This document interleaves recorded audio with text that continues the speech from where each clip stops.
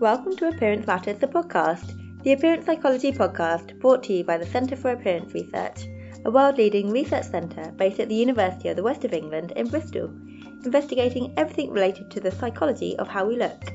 I'm Nadia. And I'm Jade, and today we're talking about representation in advertising, specifically why it matters and how we get there from the business point of view, really. It's kind of a bit like your PhD, Nadia. It is a bit, isn't it? Yeah. It's a bit. I know we're speaking about this a little bit, but how's that going? Getting there. You know what? It's not my finest work, but I hear done is better than perfect, and I'm kind of at the stage where I'm bored of stressing out about it. I'm like boring myself about getting like worked up. So Perfection can be the biggest demise of people sometimes with those things. I think it's a far cry from perfection, but to be honest. But who is? Well, exactly. So anyway, yeah, it's nearly done. It's Good. nearly done. Well, good work, by the way. Thank you, and you. Thanks. We're doing a great job. We're all just chipping away. I know. Just out here trying, you know.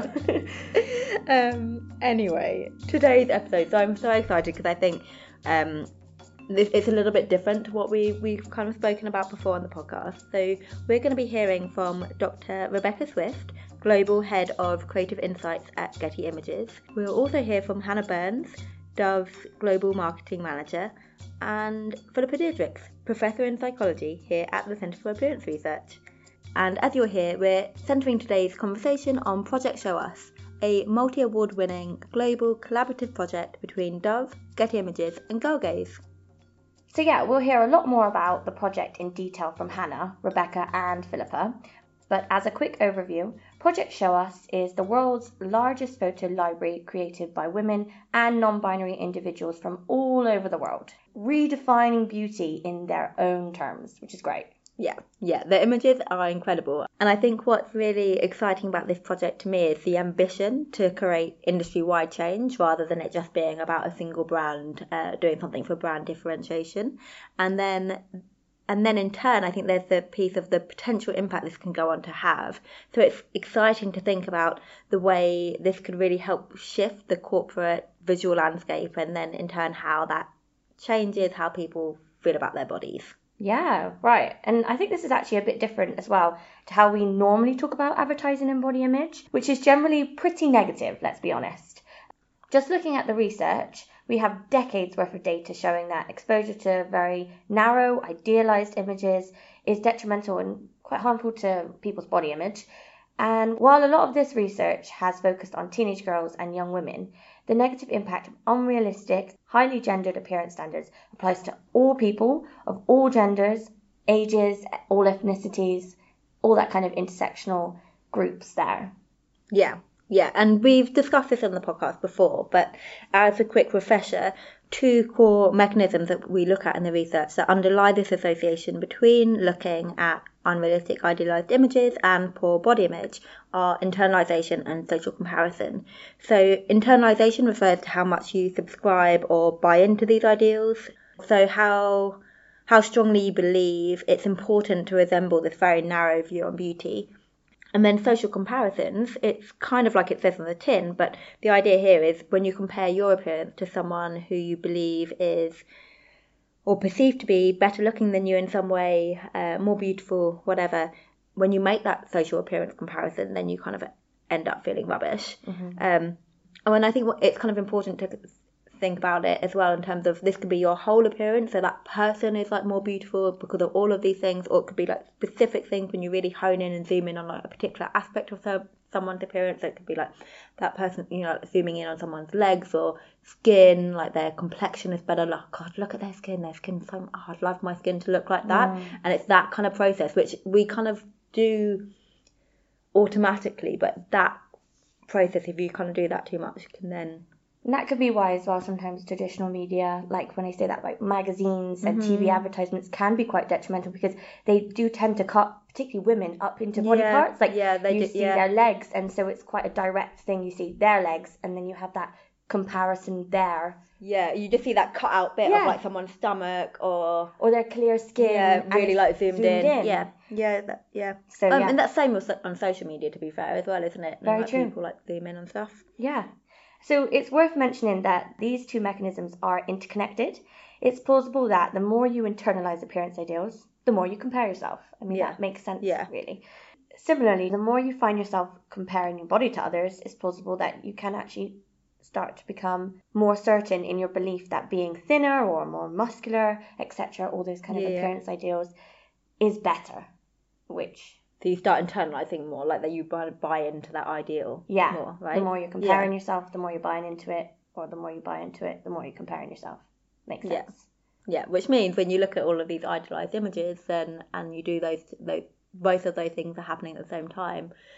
There's a lot going on. Yeah, it's a lot going on, and then it's not surprising you end up feeling a bit low and a bit not so great about your own body image. And if that happens just one time and you look at like one set of images at one point in the day, if you then kind of think about it about over the course of the day and how many times you're looking at images over the course of the day, and then over the course of the week, and then over the course of the month, and then over the course of the year, it just all seeps in, and it's just a lot of pressure. Yeah, this isn't a case of chicken or egg. This is just one tiny thing can spiral into a lot of negative thoughts, feelings, emotions, and that can be quite detrimental, obviously. Yeah, and then and I think that's like when we're thinking about advertising, bringing it back, is, you know what?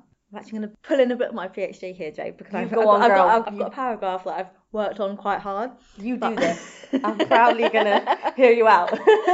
Though I'm actually probably just going to, I'll just flag out a few little bits, because when we're thinking about advertising, and we've kind of alluded to it right just then, like advertising is inescapable in modern society and plays a major role in contemporary culture, shaping and influencing the zeitgeist. And I think the thing about advertising is that it's omnipresent, like it's everywhere. It's like the branding on your water bottle that you've got there. It's like the clothes that you wear, they've got a label on them. And then like the advertising, the images you see. And then I think it's good, sometimes we separate traditional media and social media. And there's good reason for that, in terms of a lot of social media can be user created, but there's also a lot of advertising on social media, especially when you're thinking about Instagram, YouTube. I mean, I don't know the percentages, but like how much of that is advertising, whether that's through like hashtag ad paid promotions or stuff is gifted. There's a lot of overlap. There's a grey area. Definitely. A lot of overlap. And then advertising is a huge business. Like it's last year, this is my stats from the PhD. So, are you ready? Yeah, are you ready? I'm ready. So last year in 2018, I don't even know how to say this number, 558 billion US dollars was spent globally on advertising. And the UK is the fourth largest advertising market with a spend of £23.6 billion on advertising last year. Wow. So a lot of money is spent. More money, interestingly, well, maybe not even interestingly, because I don't think it's surprising. A lot more money of that advertising spend is directed at social media. So again, it's why we need to be really savvy when we are on Instagram or whatever, that a lot of it, there's money behind it, there's industry behind it. And the purpose of advertising, we have to remember, is to sell brands, products and services through communication, whether through mediums, whatever they are. Yeah, exactly. And then the consequence of that is that advertising influences public attitude, behaviour, beliefs through, either explicitly or implicitly. Nice work. There we go. Seems like your PhD is coming along very nicely. I like this. My little 101 on advertising. Yeah. It's some good stats. Like, I mean, I love a stat, honestly. Yeah. Love a stat. Helpful. Always. A good fact in your back pocket is always useful. When you know how to read the numbers out. When it's more than double digits, I do struggle a lot. I do as well, yeah. Bit hard. Me too. So anyway, but I think the thing is, the point of my PhD, looking at fashion, advertising, beauty, so big major brands, if there's huge money behind it, then there's responsibility that should come attached. And then and this is like almost the title of my oh my god, I feel like I'm being obnoxious, but like the title, I know no one's gonna read it, so I'm just gonna weave it in here. The point of the PhD was to look at how we can harness the power of big business for positive change on body image, and this is a very good segue to talking about Project Show Us, because I think that's a really powerful example of that. Yeah, definitely. And I completely agree. I think it's time to hear from our first guest, don't you? Yeah, absolutely. So We had Hannah Burns come and visit us at the CART offices in Bristol, so I was able to catch up with her and Philippa in person, which was lovely. That's a bit of a treat. Don't always get that opportunity. Nice. I like it because you get that kind of face-to-face in the same room. I don't know where I'm going with this, but you know what I mean. It's nice. Yeah. And I always get a bit stressed when I'm doing an interview over the phone or Skype, because, it might go a bit, trying to concentrate on two things. I hate it when they hang up. Not naming any names. No, I'm joking. So regular listeners of the podcast will be familiar with Philippa, Nadia's PhD supervisor. PhD plug again, why not? And professor in psychology here at the Centre for Appearance Research, and she leads the CAR/Dove Self-Esteem Project partnership team of researchers responsible for co-creating and evaluating body image interventions, including school and youth group workshops, animated cartoons for children, gaming apps, ebooks, websites, the list goes on. There's a lot there. It's great. And then Hannah Burns is a graduate from Cambridge with over 7 years experience working for Unilever. So currently, as Dove's Global Marketing Manager, Hannah leads communication development for Dove's master brand globally, which involves defining the brand strategy and leading global campaigns to make a positive impact to women and girls. It's also probably worth mentioning that Dove is Unilever's biggest personal care brand, worth 5 billion euros. So she's kind of managing a big thing. I didn't know that.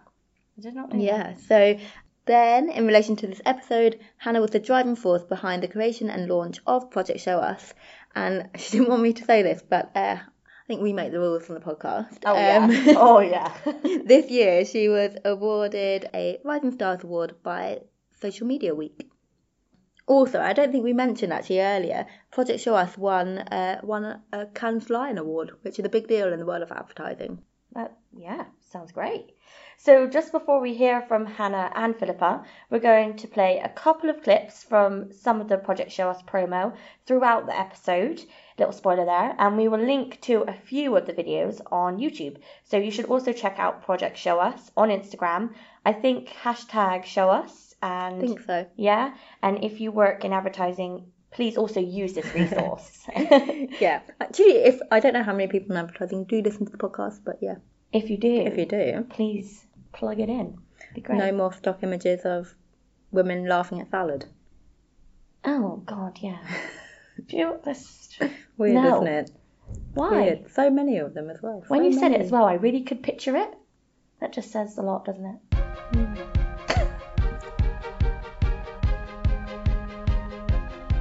70% of women still say they do not feel represented in either media or advertising. You can't be what you can't see. Dove is proud of what we've done in our advertising, showcasing a broad diversity of women, but we know that it's not enough, and we know that we can't do it alone. That's why we've partnered with Getty Images and Girlgate. What's so important about this particular campaign is that we've been able to highlight and photograph women and girls all over the world who don't generally get seen. As image professionals, we have the responsibility to authentically reflect society and to help trigger social change. Project Show Us is the largest stock photo collection of women, created by women, to challenge beauty stereotypes.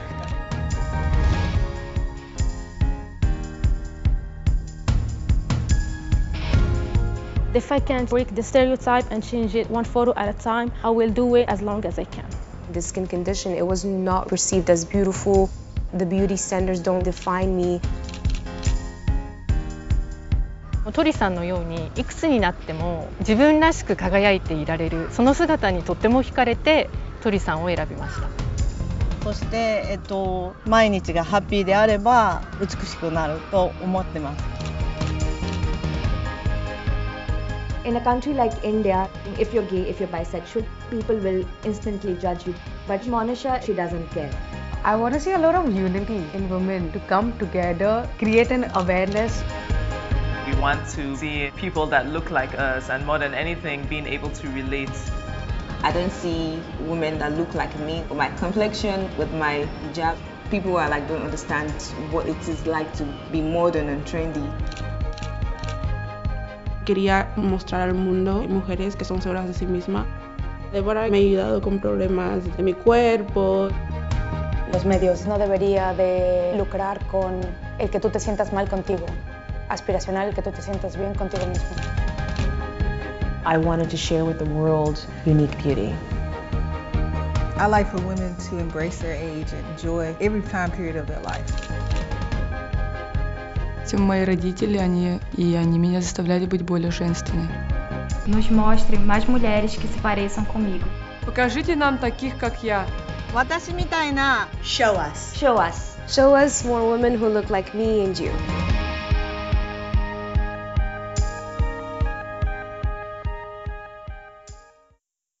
Hannah, Philippa, thank you so much for joining me on Appearance Matters, the podcast. It's really great to have you both. Great to be here. Nice to be back. Excellent. I thought we could start, because there's two of you, if you could just give me like a one-line intro. And maybe Hannah, we start with you. Yeah, so hi, I'm Hannah Burns. I'm a global marketing manager for Dove. So I work at Unilever, which owns the Dove brand. And the last couple of years, I've been working on a big project called Project Show Us, which is all about changing female representation in media and advertising. Brilliant, and that's what we're going to be speaking about today, so we've got absolutely the perfect person. And then Philippa? Hi everyone, my name's Philippa Diedrichs.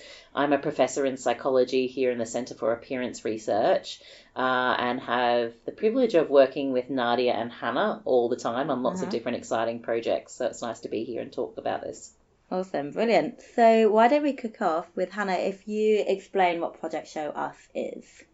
Sure, so I guess so Project Show Us all started out, we as Dove were aware that there's not enough diversity in media and advertising out there in the world.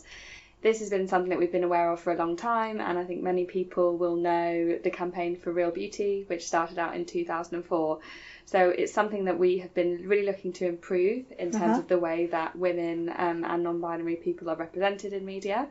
We did a big piece of research about a year ago now, which told us actually that things aren't getting better. We had hoped that, you know, we were paving the way and other brands had been getting involved and starting to do diversity in a more effective way in their communication and their advertising. But actually the research that we did told us that still 70% of women do not feel represented in the images that they see every day. So that's the images that we're all surrounded by. And that really affects people. So it can give them anxiety, it can affect their body image, and it can actually hold people back from normal opportunities in life. And that can be anything, like going on a date, going for a job interview, all of those everyday things that we all want to have access to. So we wanted to solve the problem, basically, and that's where Project Show Us came in. What we realised is that we can keep doing advertising and show women in a kind of more real and diverse way, but it would be much better if we got the whole industry to change with us. So we partnered with Getty Images. They're the biggest stock photo library in the world. Stock photography is basically a resource that any advertiser can use. Most of the images that we see in and around the world come from stock photo libraries. So we approached them and we basically said, everybody's buying imagery from you. So wouldn't it be amazing if we could create a resource together that enabled that imagery to be more representative? And that's what we did. So we went out onto the ground in 39 countries. 39 countries, so huge global diversity. We employed female photographers and non-binary photographers from an organisation called Girl Gaze. And we basically said, go and find real women like me and you who deserve to be seen and deserve to be represented. Let's take their photos and let's put them in a collection that any brand and advertiser can use to change the face of beauty kind of all across the world, basically. So obviously we as Dove will use the photography, but Project Show Us is essentially an invitation to the whole industry to start to change the way we do things and to help that 70% of women who don't feel represented start to feel seen as they're walking around in their day-to-day lives. Yeah, brilliant. And I think that's what's really interesting to me about this project. It's that it's not just Dove to benefit, right? It's how you're going to advance the entire industry, which I think is, to me, it sounds like a new way of thinking from a brand point of view. Because I think generally when we think about brands, we think about everything being competitive and everything being your own. And this is something that seems to be, okay, let's move the whole industry forward. So I think it seems quite unique in that way. Yes, I mean, we like to think so. I mean, we're actually hopeful that other brands will start to take action. Yeah. And when you talk about it being unique, I suppose it's new for Dove in the sense that we have taken action for girls, and we've been working on the Dove Self-Esteem Project now for 15 years and going out and educating girls in self-esteem and improving their body image. But this is the first time we've taken real action for women to make a change in society in the type of imagery that they're seeing. And the reason that we're doing that is because we've just realised that as brands we have a responsibility not just to talk about things anymore, but actually to start to take a stand and take action to make a difference in the world. And I think that can be beneficial for people, obviously, but also for us as businesses. People will perceive us in a much more relevant way, and I think we can bring more credibility to the work that we're doing if we do things which are real and meaningful and actually have a real impact on people's lives. So actually, as Dove, we're taking action in 3 ways, not just through Project Show Us for women in that work. I mentioned we're also taking action for girls with the Dove Self-Esteem Project. We're the biggest provider of self-esteem education in the world. We work very closely with your team at the Centre for Appearance Research, which is really exciting. And then actually a new area that we've been expanding into is the action we're taking for the planet.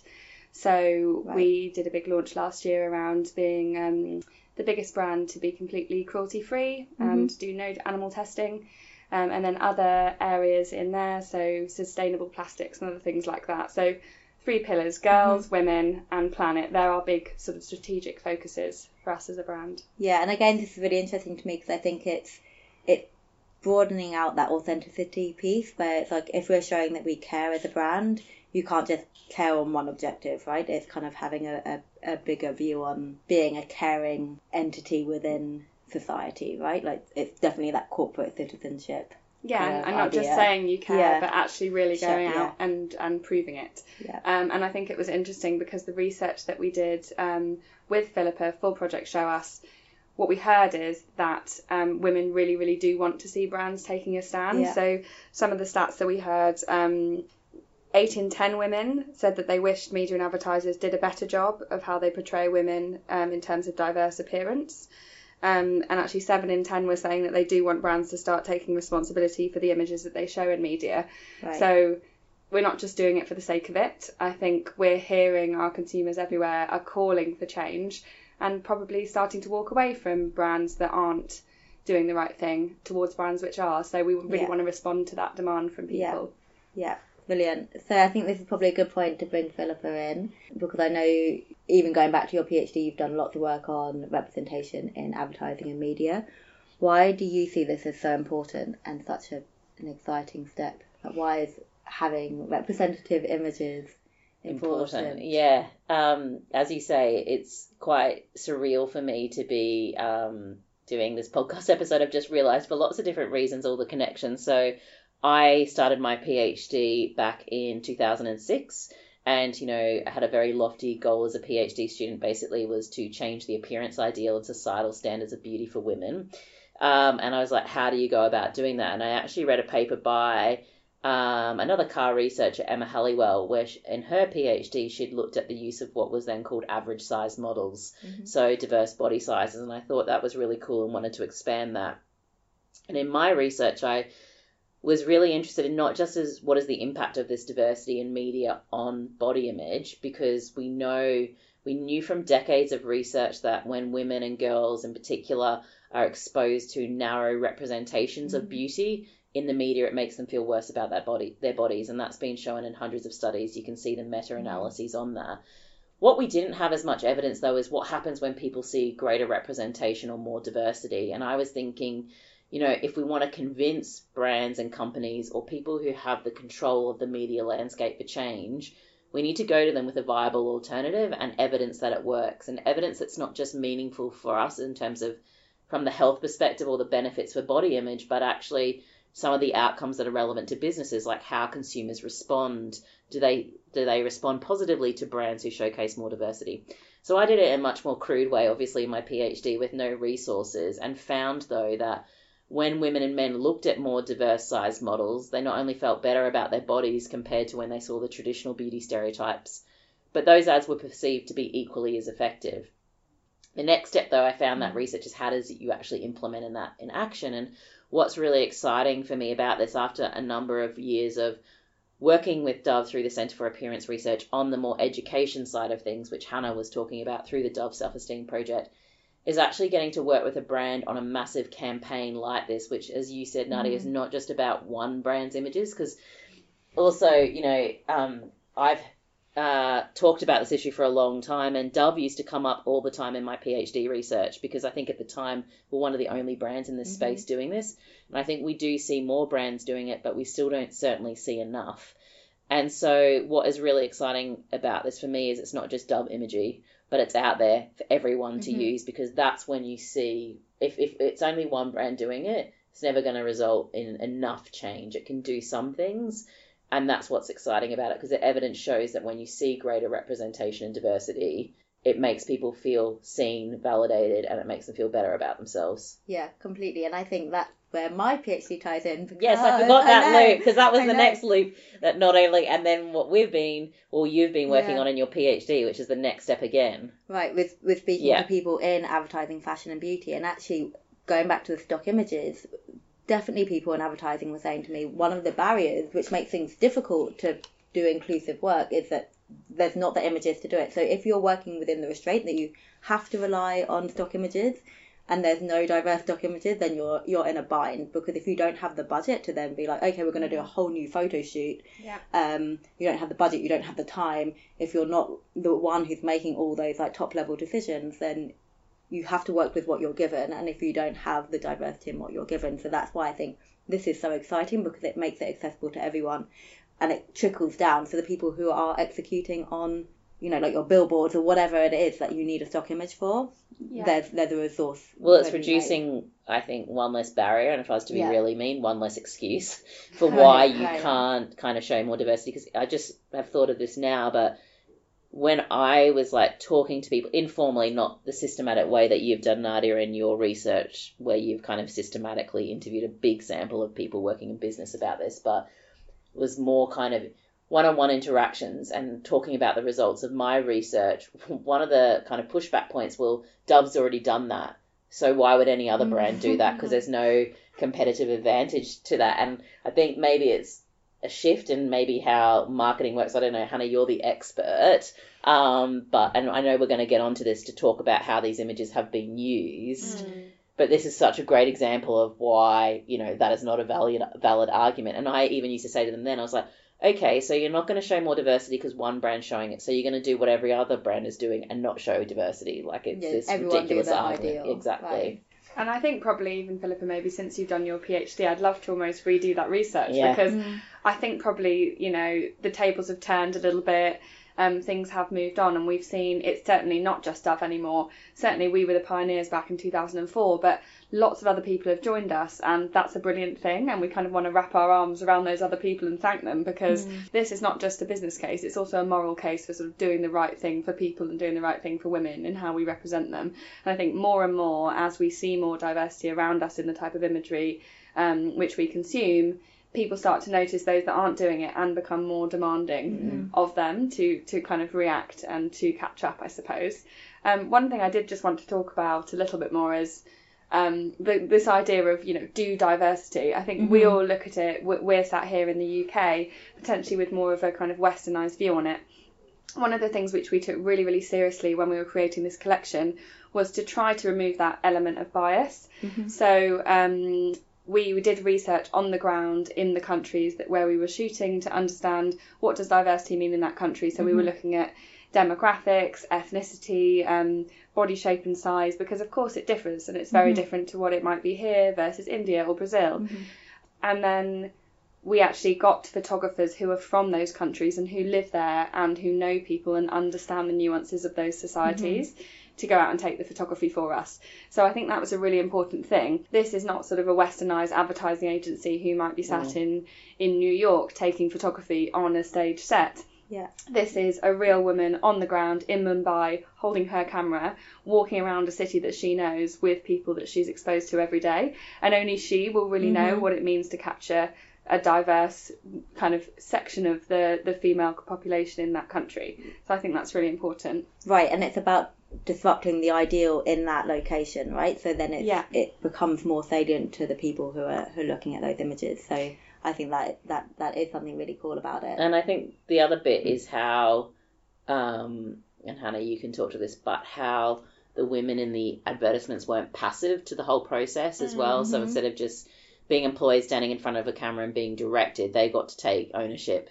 over how they were portrayed as well. I don't know if you want to share how you guys did that. There was a few elements. Part of it was, first of all, not showing them in a passive way, so making them sure that we captured them in action, living their real lives.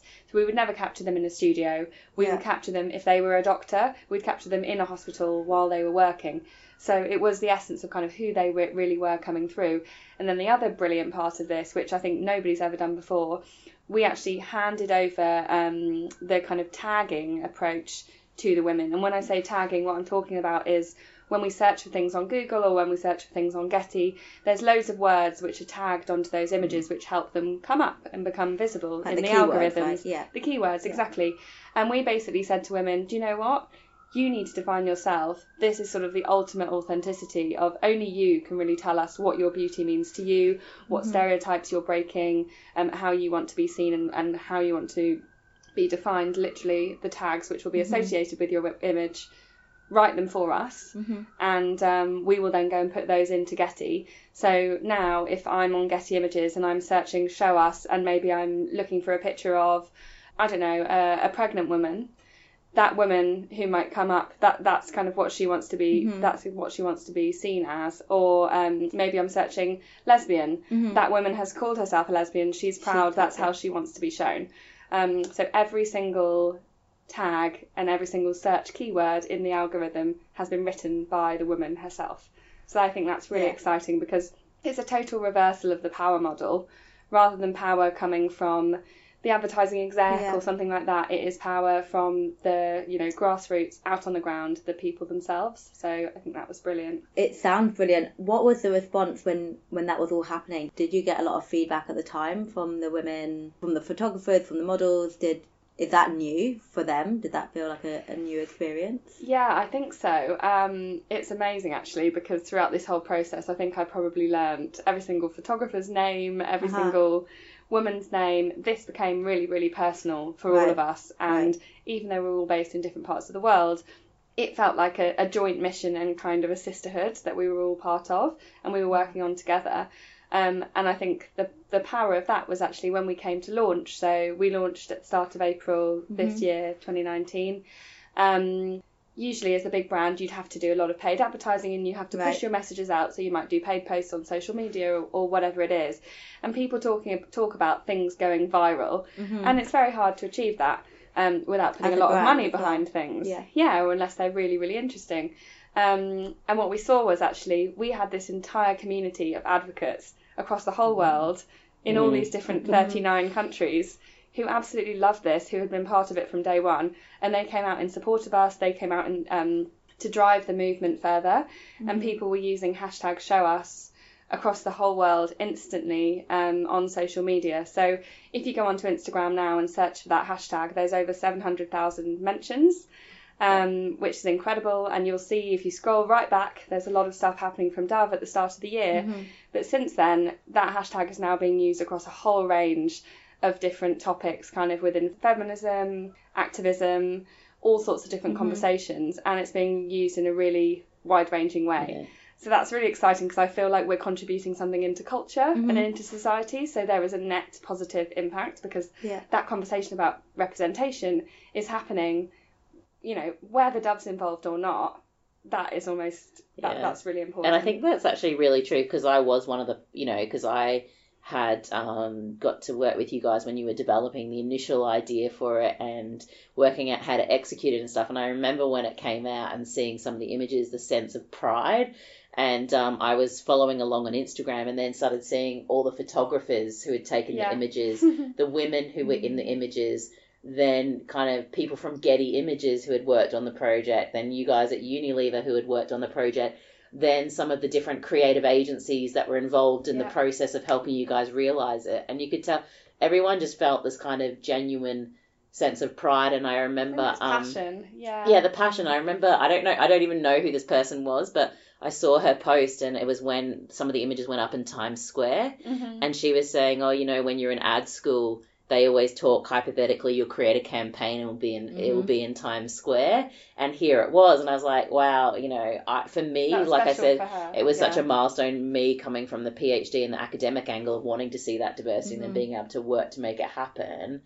But I think that's a really kind of interesting also take-home message about all of this, is that when businesses do good, there are people behind those brands and businesses, and, you know, how that drives you then to do better work as well. And also, I know this is kind of maybe a little bit off-piece, but one of the things that I've noticed working with you guys at Dove is the amount of diversity that's on your teams, like international diversity, which I love as well, because Unilever, you all move around onto different brands in different countries and regions. But also what struck me about a couple of the projects we've worked together with, so Project Show Us, but also some work, you know, the work we did with Cartoon Network and stuff like that. When you take a moment to reflect, I love how it's often been women behind the scenes and all the different domains really leading the charge on these projects, and I don't think that's a coincidence as well. Then about how much they then get that kind of that global response from women saying they love this stuff. Yeah, I think it's also because we understand the issue and it's true to who we are as well. So we've got that passion to go even further when it comes to creating a solution. Yeah, definitely. So yeah, I completely agree. And that kind of circles back again to my work in terms of when I've been speaking to people in fashion advertising and beauty about barriers, and they all say, well, you know, at the top level you've got a group of guys in the C-suite and they don't have that nuanced understanding. A group of guys, that's a nice way of putting it. White middle-aged men. Well, exactly right, and it's how these systems get replicated, right? So then actually by changing who you have in the room, who you have making the decisions, that's how we see change trickle down all the way through. And I think this is a really good example of what some of the people I was speaking to were saying, right? Well, I do think it's changing who makes the decisions, but I also think it's the way we went about it in terms of partnership. Because we always said we can't do this alone, and we've been trying to since 2004, and we've made a lot of progress, but there's still a hell of a lot more that we need to do. And that's why we were we need to go and partner with Getty Images, because they've got the scale. Girl Gaze have got the network of female identifying photographers who are in all of these different countries. And then obviously Dove has got the kind of brand credibility and the ability to push this campaign and get loads of awareness around Project Show Us. And I think it was only really the coming together of those three parts which turned it into what it is. And now the next step obviously is even more people, we need them to use the imagery. Yeah, so that's a good point to ask about that. Who's using the imagery? Has anyone downloaded the images, Hannah? Yeah. After all that work. Got this brilliant bank of because I think diverse also images. it'd be great, you were explaining stock images, but for people who don't work for brands or in media and advertising, how do they actually get used? So where might they be used? Most magazines, for instance, use stock photography. You might not think it. They are doing their own shoots as well. But many, many magazines, most of the photography that you'd see is stock photography. So they're getting it from these libraries and they're basically licensing an image. Most websites that we go on, if you're looking at the news, maybe if you're looking at BBC News, for instance, most of those photographs are from stock image libraries, and they will say in the corner, perhaps they say Reuters, perhaps they say Getty, they'll be from one of these libraries. And could it also be brands who aren't going to do like a whole shoot to create so lots like of an small image brands, or something? Smaller brand, not even that small. I think most brands actually, even lots of Unilever brands, we use stock photography because it's cheaper and it's more efficient, so we don't have to create a bespoke shoot. We can just go on to Getty Images, and let's say we're trying to sell a toothbrush, we can search for somebody brushing their teeth, and there will be instantly thousands of photos that we can choose from. So I think we'd all be surprised just how many photos do come from these stock photo libraries in our daily lives. I'll talk a bit more about who is using the collection, but I just want to give a live example because this one really kind of hit home for me. One of the women that we shot, her name's Manaz. She lives in Toronto. She is a scientist. She works at the university in Toronto. and so she's Canadian, and she wears a hijab every day to work. And she's really proud of being somebody who's kind of disrupting what it looks like to be a scientist. And she wears her lab coat and she wears her hijab really proudly. So she was in the collection, and really, really strangely, she was actually on her way to work, commuting to work in Toronto, and was in the metro and saw herself in an advert for a bank, Scotiabank. It's the third biggest bank in Canada. And she's there on this huge poster in the metro, on the stop right near Toronto University where she works. And she's like literally in the place where she wants to finally feel represented and be seen. Right outside her science department, she finally is. Amazing. And you're starting to see women that look like her. Yeah. And she's saying, show us more women that look like me, show us female scientists who wear a hijab. Brilliant. There she is. And then just yesterday I was reading Stylist magazine when I was on the tube in London. I flicked open to a page and there was another picture of Manaz. Right. And she was being used in a different article. It was actually in relation to various policies happening in Sweden within pharmaceuticals, but she was there again, and it just felt kind of spooky. But this is how stock photography works. Yeah. It can be used anywhere and everywhere. So to be specific on how far this collection has gone, 2,081 companies have already started using photos from the collection, and they are huge companies. I'm not going to name their names, but think about who you might choose if you want to book a little flat in a city abroad if you're going on holiday. Think about some brands that probably make many of the phones that we own, big sports brands, probably the trainers that you're wearing right now. These kind of brands, so really, really big names are using this photography in their campaigns and in their on their websites and things like that. So over 2,000 companies. And it's actually not just in certain countries. We've seen companies from 51 countries using the imagery. So that just goes to show we say diverse. It really is. And there's that demand from everywhere in the world. And the other really good thing is that 80% of the collection has now been downloaded, which goes to show there's a lot of photography in there, but it's working and it's commercially viable, because that's really important. We have to make sure that what we created, there was a demand for it, because otherwise it won't get used. So the fact that already 80% is out there in the world is huge for us. But we're also very aware that we can't stop there, because we have to keep it fresh and we have to keep growing it so that there's always new content for companies to come and use. So that's what we want to do next. That's incredible. Before we wrap up, Philippa, do you have anything you want to add? I think just what... It's kind of, when we do all this research, we think about it in the abstract, and sometimes it can be challenging to see how we can translate that to actually have benefit. And I think I'm always just as researchers to challenge ourselves to get out of our kind of comfort zones and our offices and make those connections. And sometimes it can seem overwhelming, like how would you ever change kind of a media landscape and things like that. And I think we have a lot of value to bring to projects like this, because we have an evidence base and an understanding of, in psychology, some of the processes. And I'd encourage people to think about, for the researchers listening and the students as well, about how the work that we do might be of benefit to others, and how by forming, I don't mean just go and partner with anyone, because there are, instances where businesses will take advantage of the credibility of researchers and academics in the space. And but if there are genuine partnerships, I just think that some of the best projects I've done in my research career, of which Project Show Us is one of them, have been done through those partnerships, not just with businesses, although that has been the case for me with Dove, but also other community organisations, and the reward that you get of kind of seeing that impact. And to find those like-minded people, and that, also for the advocates out there and the activists, use this as evidence to kind of show even more that people want to see this, and it can be commercially viable and successful. And, there are less and less excuses, I think, for advertisers and media to not showcase greater representation and diversity and inclusion. And so this is a great example of that as well. And I've just come up with loads more research ideas to ask her about while we're doing, like, who downloads what and how are they being used, and then how can we maximize that even more. And, you know, we're going to actually be, hopefully, if our abstract gets accepted for presentation, talking about some of the research we did to actually evaluate the impact of these images on women's body image at Appearance Matters 9 next July. Brilliant. So that's something we can come back on. Yeah. Wonderful.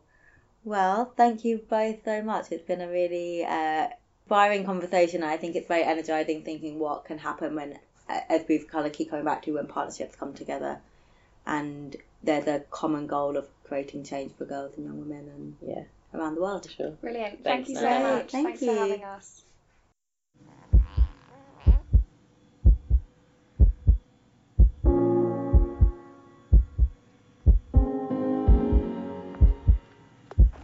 Girl, you're so young, but you see everything.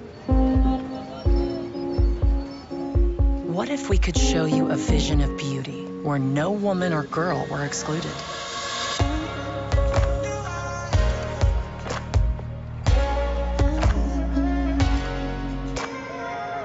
Where fitness comes in all sizes.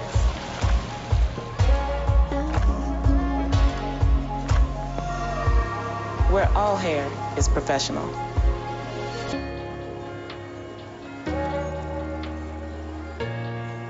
Onde toda a pele é bonita.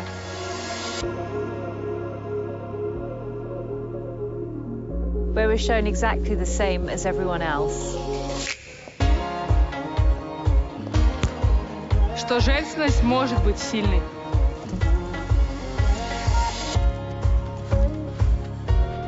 Where beauty isn't binary. Donde mis canas se ven fantásticas con rojo. Because if we show you a world where every woman is seen, then girl, you'll show us all.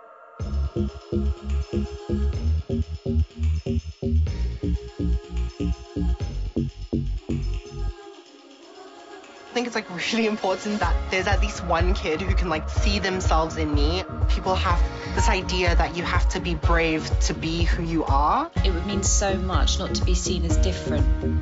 I'm glad that some little girl is going to see me and think, I could run that boardroom.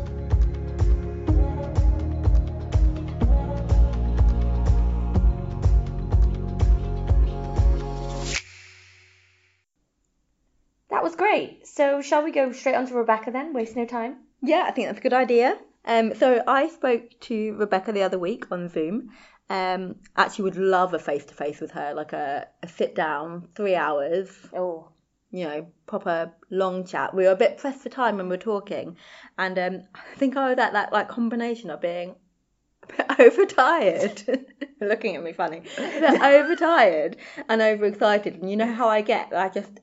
Everything she was saying was so interesting. And I just kept being like, forgot all the questions that I wanted to ask. I had a whole list, but they all went out the window. And I was like, wait, tell me about that. Oh, wait, hang on a sec.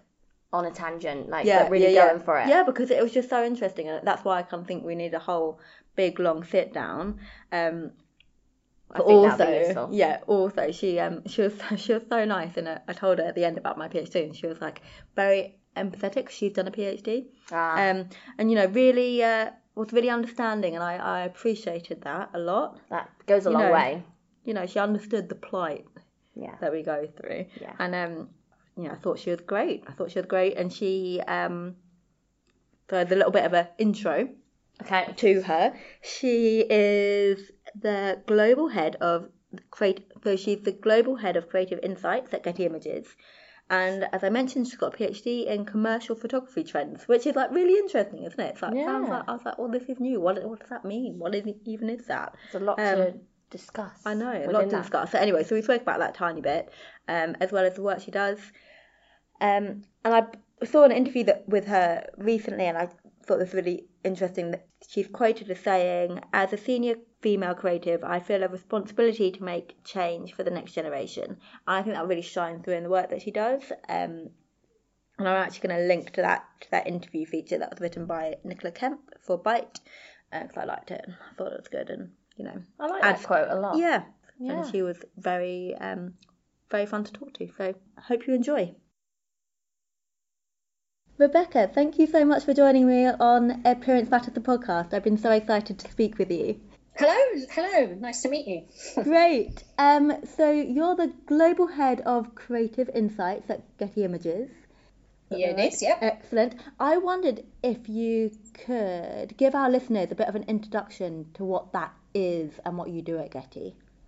Yeah, sure. So Getty Images, for those that don't know, is a global photo agency, and we are responsible for photographing, filming, illustrating, pretty much anything you can name, really. I mean, we work a lot in the entertainment space. We work a lot with the celebrities on the red carpets and Oscars, that kind of thing. We're big in sports, so we are the official photographers for the Olympics and FIFA and the rugby. And again, I think we do something like 160,000 events every year that we cover, big and small. We also do a lot of news photography for the Newswire and for news media. And we also work in advertising, brand marketing, communications, and working with ad agencies and creative agencies as well. So my job is that I kind of sit right in the middle of things. So I have a team of visual researchers who are based in London, New York, and Tokyo. And we are responsible for understanding visual language, mostly commercial visual language. So how are companies, brands, the media talking about themselves? How do they promote what they do? What kind of imagery are they choosing to do that? And then the other part, and obviously that then informs our creative direction of our business, how we shoot stuff, who we shoot with, what parts of the world we shoot in, and what we're actually shooting.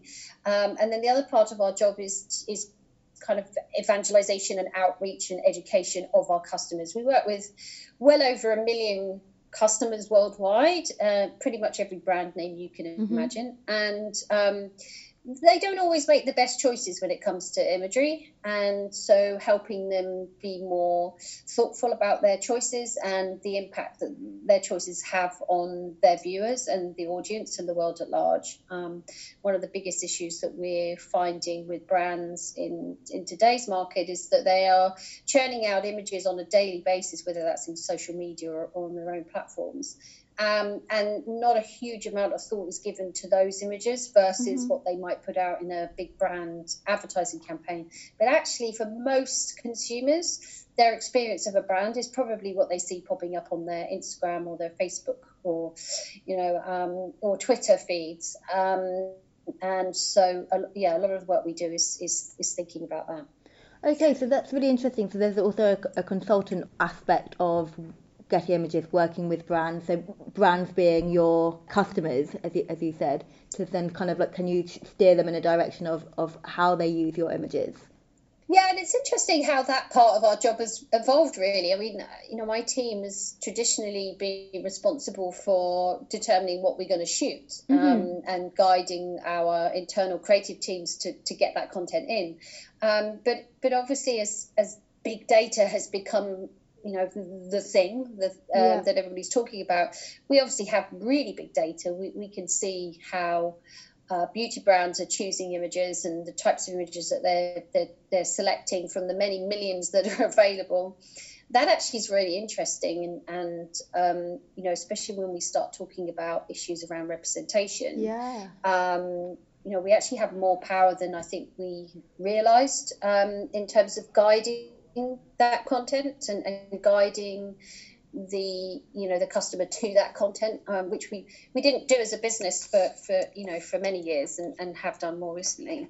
Yeah, that's fascinating, and I didn't really think about Getty Images in that way at all. But as you say, if having that data, that's so powerful in terms of then thinking what people are using and maybe how to use the images that you have in a better kind of way.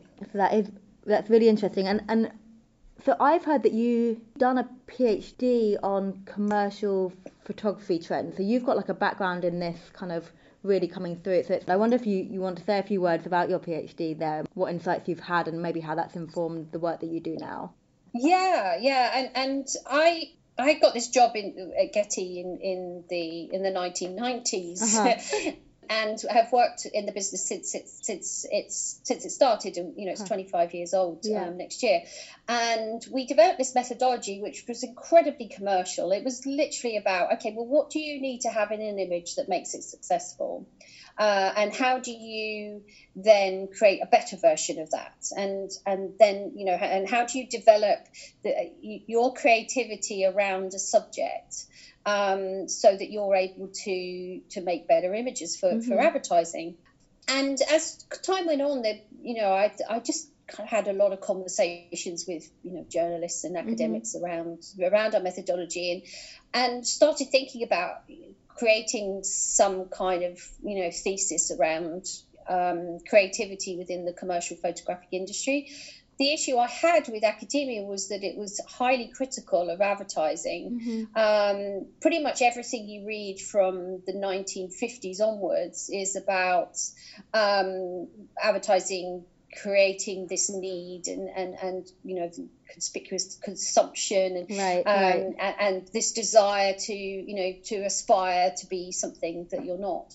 But no one had really studied the huge industry that is behind this imagery, the artists and designers and creatives who put their heart and soul into these images. And yes, I think many of them do deserve criticism, but actually there's some amazing images that get created in advertising. If you think about some of the most famous images as, growing up, a lot of those kind of are in your psyche now. If you think, for me, it was the Haagen-Dazs campaign in the 90s, and the Benetton images, and the Wonder Bra campaign. All of that is, that was kind of the height of brilliant photography, which was all done for advertising.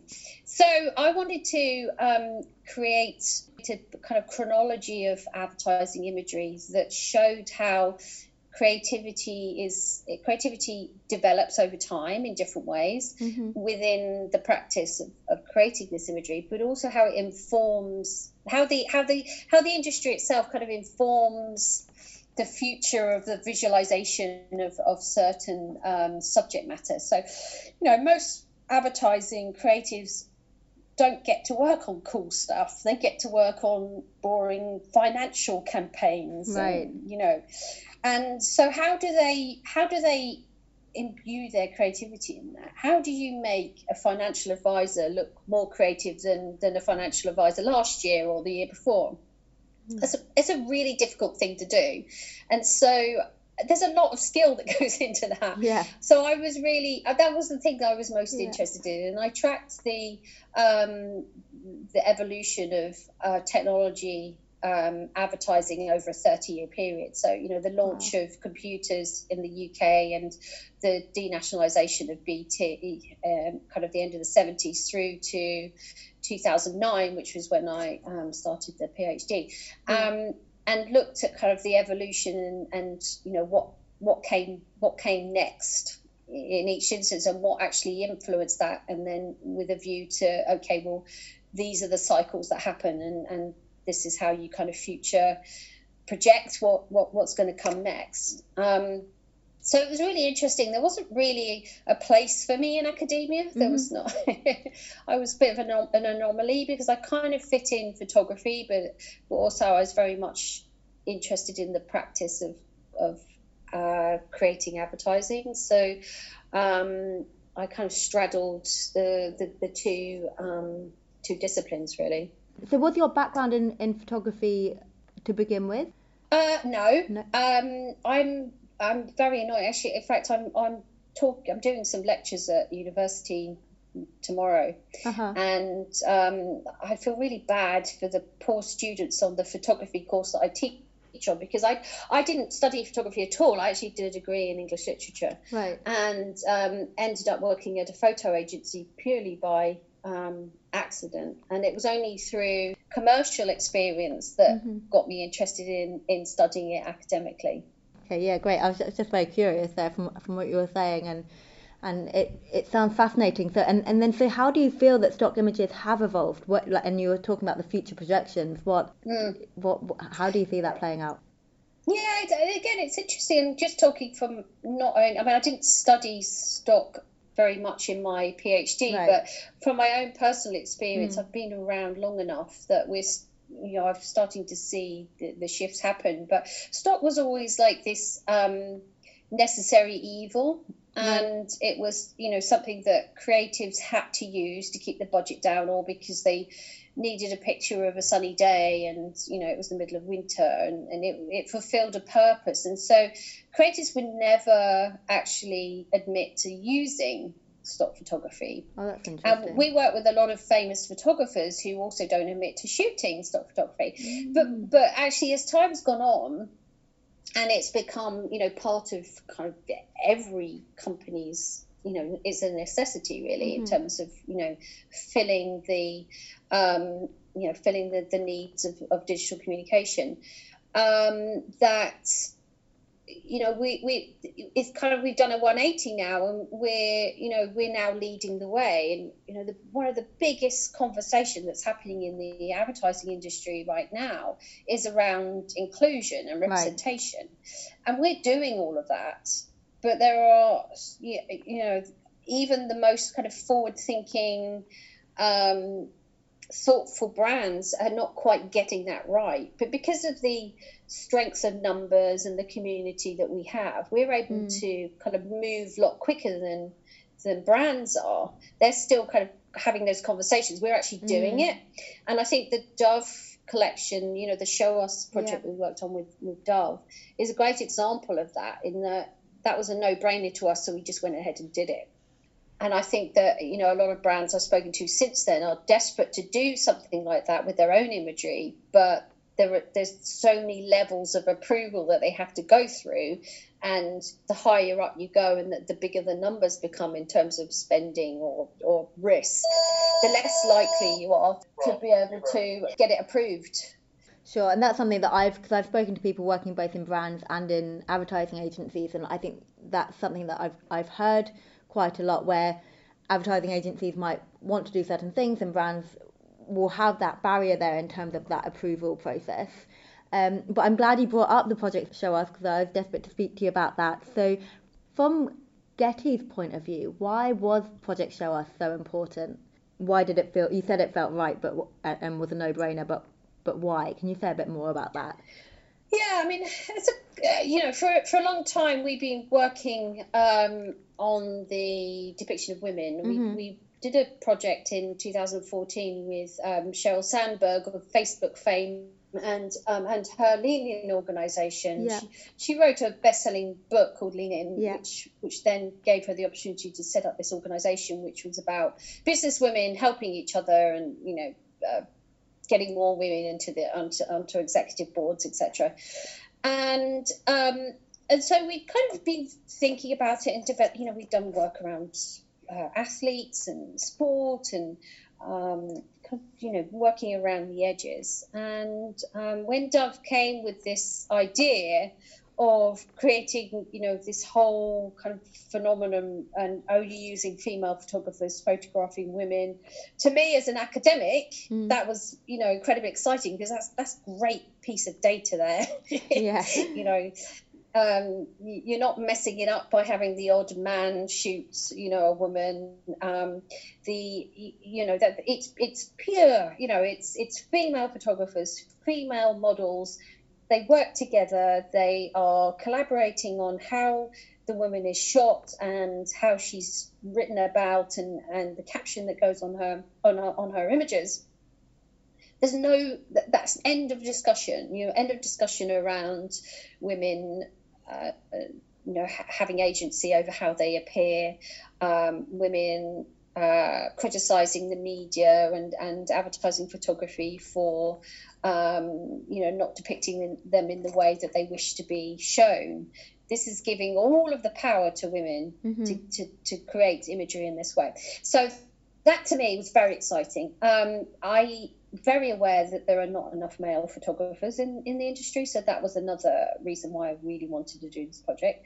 But also, in terms of doing my PhD and just, having a history in advertising photography, Dove was always the campaign that gets used. I think most people who talk about authenticity and the beginnings of authenticity go back to the 2004 campaign for Real Beauty. And, that was a long time ago. It was 15 years ago. And it's shocking, really, actually, how little there's been since then. But from my point of view, to do that project, that was the only brand that, I would not have gone. I wouldn't have wanted to do it with any other brand. Oh, really? They're so passionate about, the representation of women and authenticity in all its different forms, that it felt right. And then obviously meeting the team, getting to know the team, and the research that they had done with you guys actually was just absolutely golden. I really, it was a great experience to be exposed to that. Yeah, brilliant. And was there anything that surprised you from working with that collaboration? I know there was a lot of effort and energy that went into the making. I think as a consumer, you see the images from Project Show Us, but I know there was a lot that went into it between Getty, Dove, and Girl Gaze. But was there anything that surprised you from any part of that process or the reaction to it? Yeah, I mean, it surprised me how little understanding there is of our business. Right. In that, the idea was, we'll create this collection and we'll break the search algorithm for stock photography, and all of that is way more complicated than you could possibly imagine. That was a surprise. So there was we went through quite a long period of just like working out how we all work and the things that were important to us, classic kind of getting to know each other, really. The other thing was the words that the women chose to use to describe themselves. So the models. That was the models. Yeah. That was really fascinating, and I was so focused on what the images looked like, I wasn't really focusing on the words, the copy, and the text that went with the images, and how little women describe their physical attributes, but will describe their kind of how they feel and their emotions and the words that really relate to how they deeply feel in terms of their identity. Yeah, that is interesting, and Hannah mentioned that in terms of the tagging element and that process, and then the interesting point of it not being what you'd maybe see if you just looked at it. So if I was the outsider looking, and then I would make it's and maybe be more descriptive on the appearance. It was because it was the woman in the shot, they had a different it was more emotive in terms of the words that they were using. It's kind of and if you think about photography in advertising especially, a woman is described as a mother if there's something in the image that connects her to motherhood, whether that's having a child in the picture or the accoutrements of having a child, a messy room or whatever. But showing a woman who is I don't know, playing squash, she would of course she'd describe herself as a mother because that's part of her identity, but it's not a visual attribution. It's in her own mind. So that was obviously very interesting, and even in our editorial space where we obviously describe what is happening, that we're very there's obviously rules and ethics around how you describe people and what's happening in editorial imagery. That's all in the hands of the photographer, and the photographer's only basing that on their knowledge, whereas working in this way, it's in the hands of the model and her rich life and history and experiences, so you're getting closer to the kind of core of who a person is or who they think they are. So I'd love to spend time analysing that in detail, because it's really, really interesting. Yeah, that is really interesting. That the research again coming out. Rebecca, one final question. So you spoke earlier about the inclusion being a focus within advertising right now, and I think something that comes up with the idea of diversity, equity, inclusion is that it can be a bit of a trend or a bit of a buzzword. And so just how you see, or how Getty is making representation a sustainable endeavour, particularly to Project Show Us. Yeah, and I think Project Show Us is leading the way. I think having that be successful and having a positive outcome from that has given us, I talked about comforts earlier. It's given everybody a sense of purpose. It's given us a sense of pride of who we are and what we can achieve as a business.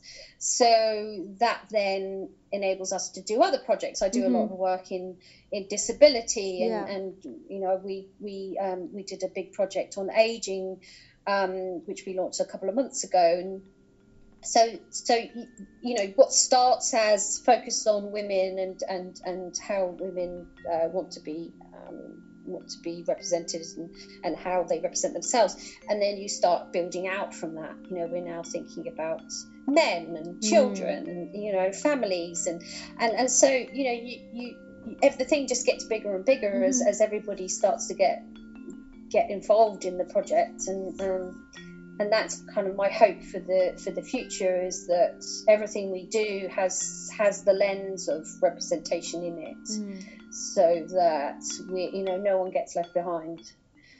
Yeah, and what a lovely way to end. I think that's a really, really good point to end on, that no one does get left behind in the advertising space, where that feels such a flip to what we've traditionally seen. Rebecca, thank you so much for speaking to me for the podcast. Wow, you're very welcome. That was great, and I can really see why you enjoyed that, Nadia. Big thank you to Rebecca, Hannah and Philippa. It was great for them to all make the time. And that's it, everyone, for 2019 on our podcast. This is a wrap. It is a wrap indeed for 2019. I can't believe it. I mean, we're minus... Words are failing us. It's, beyond me. I don't know about you. Minus the mince pies and mulled cider that we had last year. We had a little party last year, didn't we? A little party for two, podcast party for two. It was great. And it was great. We had Santa hats. Yeah, we did. I made you wear one. It got a bit itchy. You got a bit frustrated. Oh, yeah. Well, it's a bit hot. I was a bit hot. We were on quite a hot Yeah, that's true.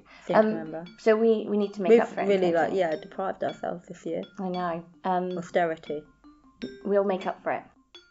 If you enjoyed 2019 worth of our podcasting, then please rate, review, subscribe. It really does make us happy. Yeah, we love it. And we hope you join us in 2020 for 12 new Appearance Matters episodes.